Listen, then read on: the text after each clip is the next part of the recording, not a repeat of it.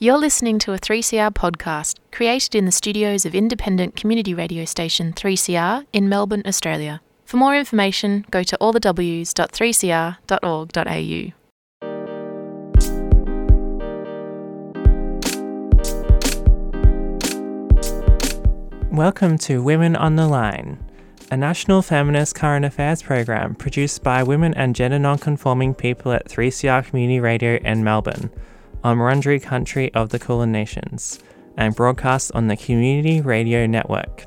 I'm Iris Lee. This week, we question the punitive nature of fines. We have fines under council laws for parking, to public transport tickets, to corporate toll road fines, to now during the pandemic, under the guise of public health. Governments here in so-called Australia and internationally are turning more and more to fines despite concerns they increase inequality. What are some of the most common fines? Who are most affected? How can you access support if you've received a fine? What happens when people cannot afford to pay fines? Why are governments turning more and more to fines? And what moves are there pushing back against this trend? I spoke to community lawyer at West Justice, Shifra Bluestein, who critically examines the fines regime in the state of Victoria. So I'm joined on Women on the Line by Shifra Bluestein. Thanks for joining me. Would you like to introduce yourself? Yeah, thanks. I'm a community lawyer with West Justice, which is a CLC, a community legal centre in the western suburbs of what's now known as Melbourne. I've worked in the community sector in legal casework, community development and advocacy for quite a while. Cool, thank you for that.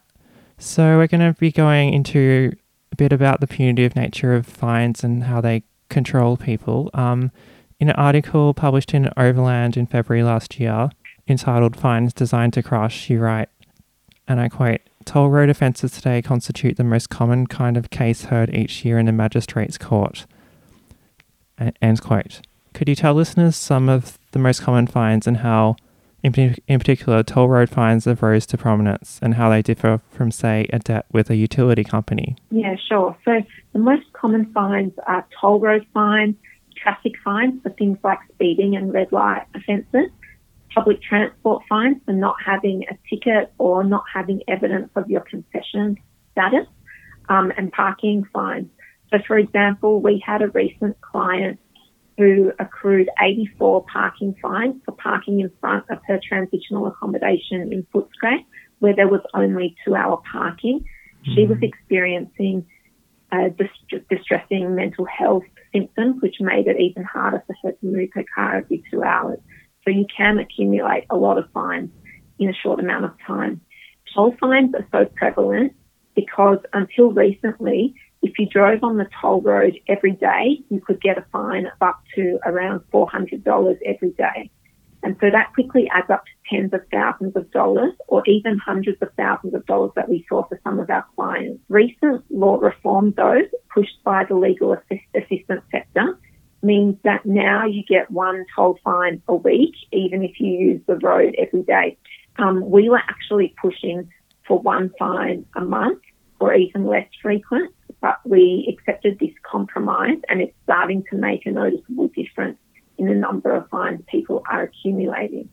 So the reason people accumulate so many toll fines, it's mostly happening in poorer outer suburban communities with poor public transport where people are more reliant on roads. And for people with a poor understanding of the consequences of unauthorised use of the road, that's particularly a problem for newly arrived communities. So some people don't even know it's a toll road or what a toll road is, and most people don't know it's a criminal offence to use the road without paying. Another reason can be that fines are often accumulated in a family violence victim survivor's name by a partner driving a car up and down the toll roads that's registered in the victim survivor's name. And sometimes that's a deliberate form of family violence. So a toll road company is a private company, and usually when you owe a private company a debt, it's enforced by debt collectors and the civil legal system. And people on Centrelink are protected from debt collection, and usually their debts are waived. But toll companies can choose to make a private debt a criminal matter by asking the police to enforce it through the fine system. And in fact, this happens pretty much automatically. So this means that the debt is hugely inflated up to about $400 per week of use, even though the original cost of using the road might be as little as $9. There are fewer options to get out of the system. You're not protected from enforcement if you're in financial hardship, and you get sucked into a complex criminal system which can end in court-ordered payment plans, criminal records, or even imprisonment. Yeah, it's very concerning. Women's on the line. That was Women on the Line. Women on the line.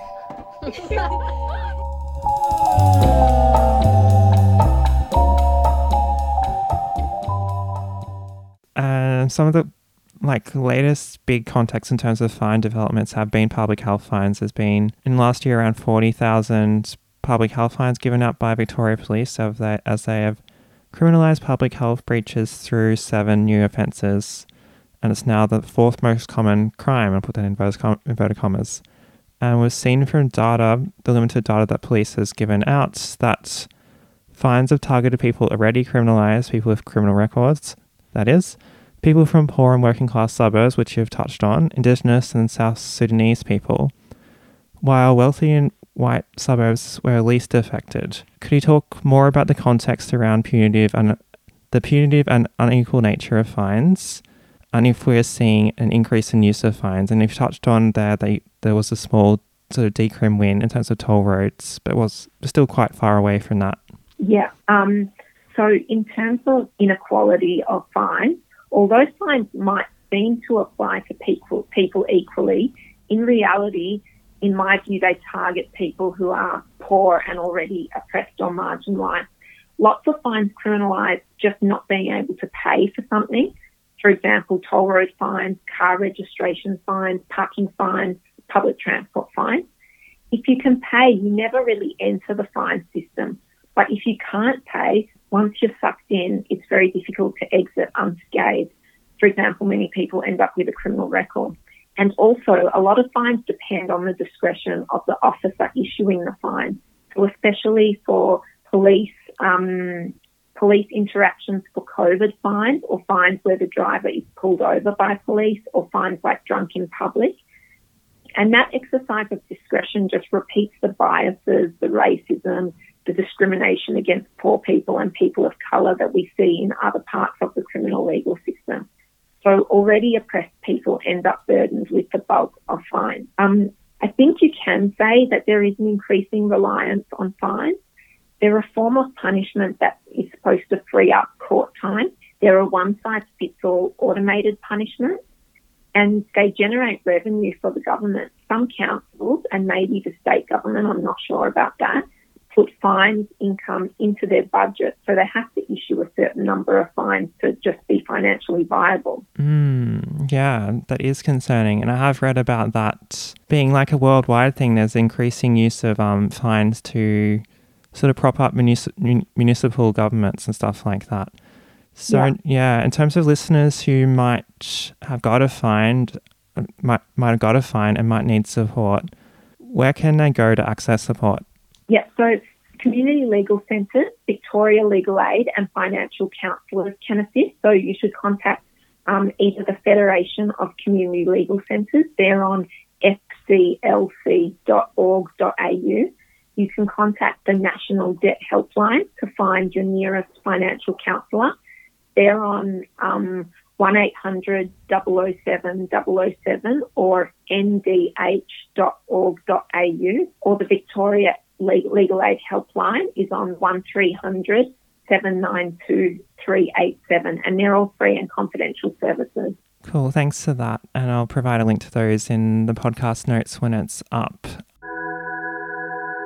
Women on the Line. So sort of returning a bit back into some of the things you mentioned in your article, could you talk a bit about how the provisions for people who cannot pay fines have become more difficult to access, including in relation to survivors of family violence? Yeah. So in 2017, the Victorian government introduced measures for people experiencing disadvantage in the fine system.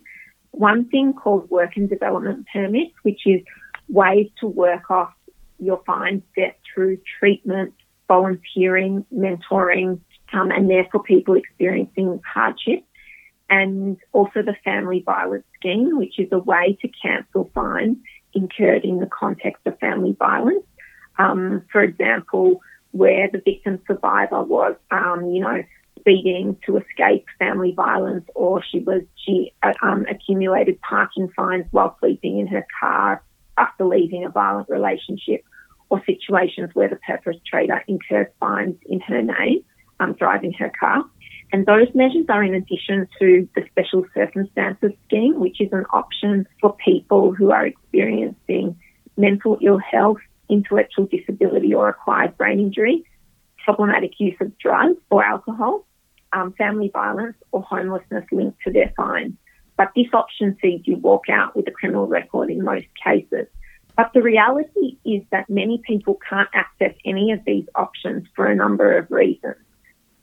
Firstly, there are barriers to obtaining evidence. For example, people aren't connected to services, and this is the case for many victim survivors of family violence who never link in with services. And there are really high evidentiary thresholds. But maybe most importantly, I think, Fines Victoria rarely actually tells you about what options are available other than payment. You only meaningfully find out about those options if you make your way to a legal service or financial counsellor, which is not the case for most people or many people. I would estimate there are probably tens of thousands or more people out there in the community entitled to access these measures who will never find out about them. And instead, people will come into contact with the sheriff and the harsh enforcement measures of the system instead. Yeah, that's really telling that there is that sort of hidden thing that most people aren't aware of unless they get the support to become aware of that. You have been listening to community lawyer at West Justice, Shifra Bluestein, speaking to the punitive effects of fines in the state of so-called Victoria. If you're in a state that's not Victoria and need support on a fine-related matter, check out contact details for your community legal centre online. Across these stolen lands now called Australia, you've been listening to Women on the Line, highlighting a range of gender non-conforming and women voices, broadcast on the Community Radio Network. We now hear from Shifra responding to my question on the punitive bureaucracy that escalates from fine non-payment. So you've written about automated labyrinthine process that escalates through warrants to court to imprisonment in lieu of payment. So could you talk about the fine system and how that operates? Yeah, so if you don't pay a fine initially, it escalates automatically. It progresses through a number of stages where additional fees are applied, and it gets to a warrant which empowers the sheriff and Fines Victoria to take certain action, like suspending your licence, cancelling your registration, or clamping the wheels of your car. And contact with the sheriff is often the first contact someone with fines has with an actual person.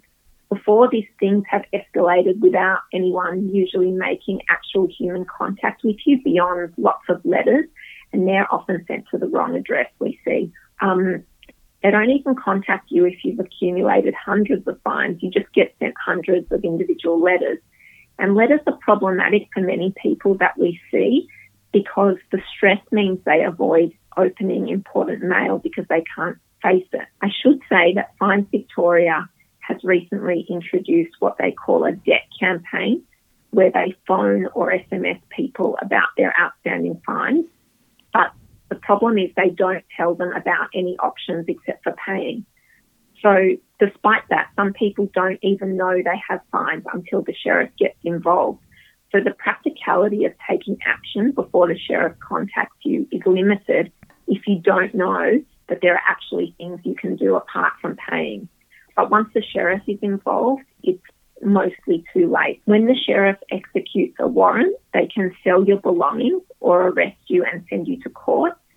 We had a recent client who had her car sold, and that caused her to lose her job and her family became homeless. At court, a magistrate has the power to cancel your fines. That's usually done in addition to a court-ordered payment plan, which has serious consequences if you default.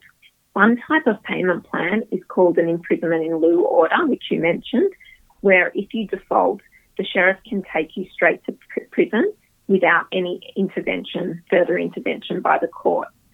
It's supposed to be used less frequently post some law reform, but the sector is still worried about it. A Freedom of Information request in 2019 showed that 301 people had spent time in prison solely for fines over the previous 10 years. One person had spent 429 days in custody just for fines. And you can imagine the socioeconomic circumstances of these people. Many people don't know that this power to imprison people for fines even exists in Victoria. We've heard about it in Western Australia, but not here. And to me, it's just an outdated power and should be abolished as soon as possible. Yeah, it definitely is pretty concerning. 400 odd days inside for unpaid fines. That's enormous. And I guess moving towards some more of the why the system is designed as it is, you end your piece in Overland suggesting that there are ways that fines can be decriminalised, but they serve a function for the system. And I quote, specifically designed to control people in poverty, those who bear the real scars of this structural violence. Would you like to talk about that some more? Yes. So I think this bit is really interesting to me.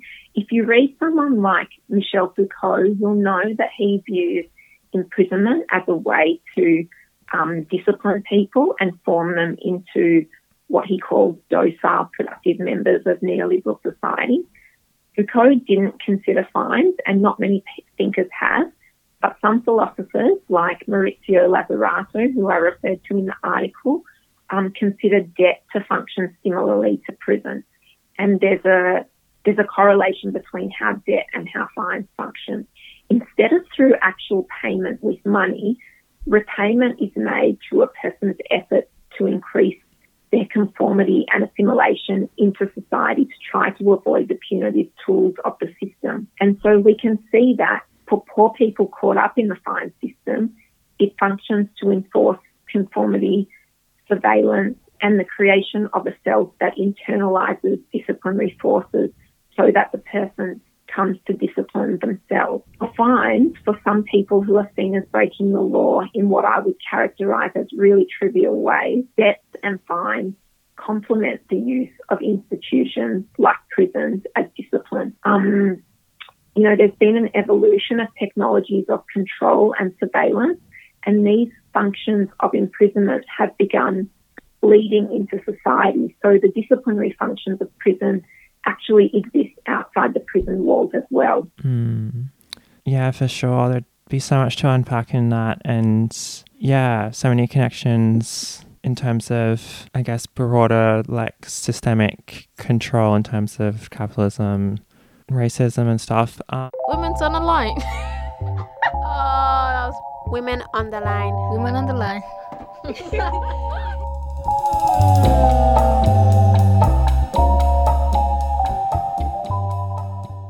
So another thing that's happened in the last year or so, there's been a 4-month fine inquiry conducted by the Fines Reform Advisory Board, headed by former Chief Police Commissioner Ken Lay. Could you comment on what's come out of that? Yeah, so the board was appointed at the end of 2019, and it was set up to examine the dysfunction of the fine system, mainly IT stuff-ups and problems with the introduction of so-called fines reform. But the community sector convinced the board to look at the system more broadly than this. And the board actually picked up most of our recommendations, including for improved access to the special circumstances system, fairer payment options for people experiencing poverty, and avoiding court for special circumstances fines.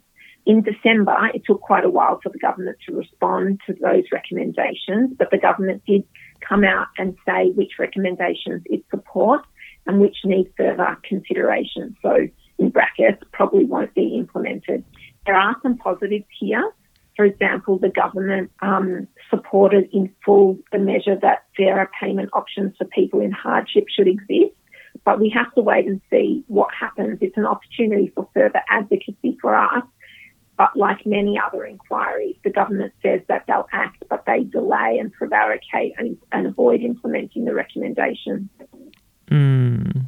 Yeah, so not necessarily much good coming out of that, but an opportunity. And more in terms of the future, would you like to comment on any pushes towards decriminalisation of fines or political initiatives set up to assist people targeted by fines? Yeah, so at the moment, as far as I'm aware, there aren't really any campaigns to decriminalise all fines, but there are a number of campaigns to decriminalise and introduce different responses to certain so-called offences. So Tanya Day's family spearheaded a campaign to decriminalise public drunkenness, which the government is working on at the moment.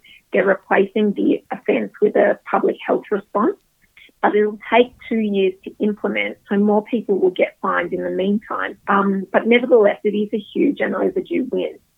There are efforts to decriminalise toll fines or bring them back into the civil debt system to enable toll road companies to apply hardship provisions. And that's a campaign that advocates for the different treatment of toll fines for the reasons I've already kind of discussed, including the extremely harsh impact on poor people in the outer suburbs, the fact that these fines are overburdening the court system, and because they're criminalising extremely trivial behaviour. So Transurban, the company that operates Links, or it was formerly known as CityLink, is on board with this and they're advocating on it, but the police are blocking it, unfortunately. There's also a campaign for concession-based fines, which are fines where the amount owed is reduced if the person is on Centrelink. And there's an alternative model called day fines, where the fine amount is proportionate to your income. So if you earn a really high income, then your fine is increased significantly. That measure or that reform is well overdue in my view, and needs to be introduced as soon as possible for any appearance of fairness to exist in the fine system. Otherwise, it's just criminalising poverty. There's also a campaign, or there has been, for free public transport for children and people on Centrelink, but this has met with significant opposition from the government. There is, however, in principle support for providing free public transport to young people who are experiencing hardship, for them to get to school, escape family violence and get to important appointments. And that's based on a pilot that West Justice did in the western suburbs. We're hoping it'll be expanded statewide. This will decrease the occurrence of public transport fines for young people who experience transport poverty. But as I said in the article, to me, these are Band-Aid solutions to conceal the true purposes of the fine system, which, as I've said, from my observations working in the system for quite a few years, are to punish and control poor people and those living on the margins of society. So, to me, without decriminalising at least those offences that pose no public safety risk, like parking, toll fines and public transport offences, these pervasive purposes will persist. Yeah, it sounds like the government are going to favour Band-Aids at the moment without bigger movements against like the carceral pushes that they've been pushing for a number of years. Thank you so much for your time, Shifra, on Women on the Line. Thank you. You've heard from community lawyer at West Justice, Shifra Bluestein, speaking to the punitive control created by fines in the state of Victoria and locating fines in a broader social and political context.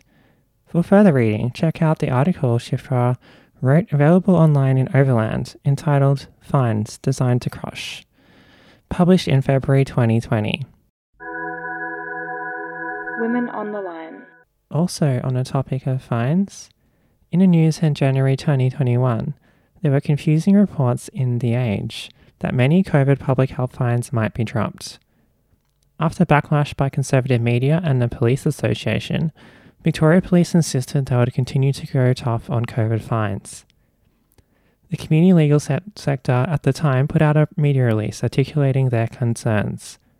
And I quote, Fitzroy Legal Service Principal Lawyer Adrian Snodgrass said the about-face was a distressing blow for members of the community who have been fined unfairly.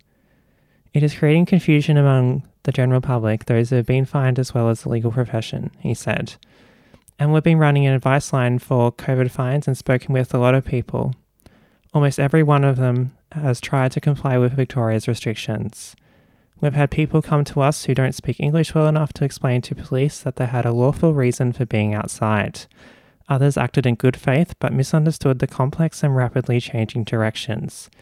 Many are still saddled with a $1,652 fine that they either need to pay or challenge in court and risk a criminal record.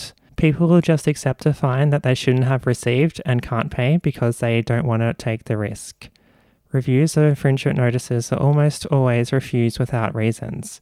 There is no way of getting your situation properly reviewed without going in front of a magistrate, he said. Community legal centres are urging police to ensure that people who have been fined unfairly aren't forced to go to court to have their fine withdrawn. There are already significant delays in Victoria's courts. It can take a year to get your case heard. Forcing people to use the court system to sort out fines is a huge extra burden. The use of fines should be a last resort in a public health response. Fitzroy Legal Service supports any moves away from reliance on policing to promote public health. And that's all for Women on the Line this week, talking about fines, a form of punitive control. Women on the Line is a national feminist current affairs program.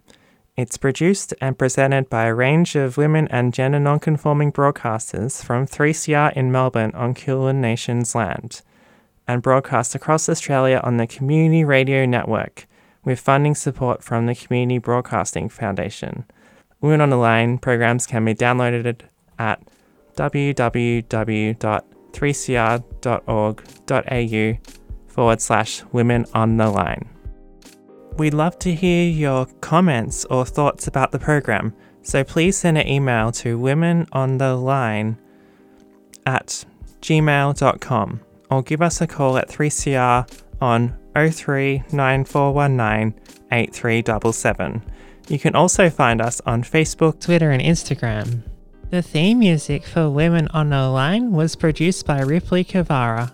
I'm Iris Lee.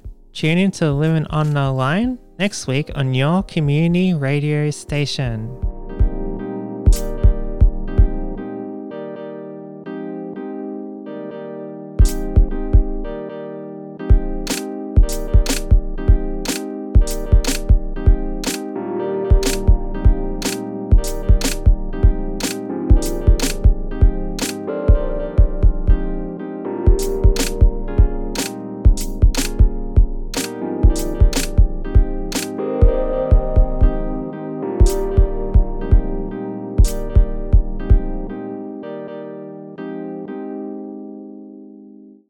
You've been listening to a 3CR podcast produced in the studios of independent community radio station 3CR in Melbourne, Australia. For more information, go to allthews.3cr.org.au.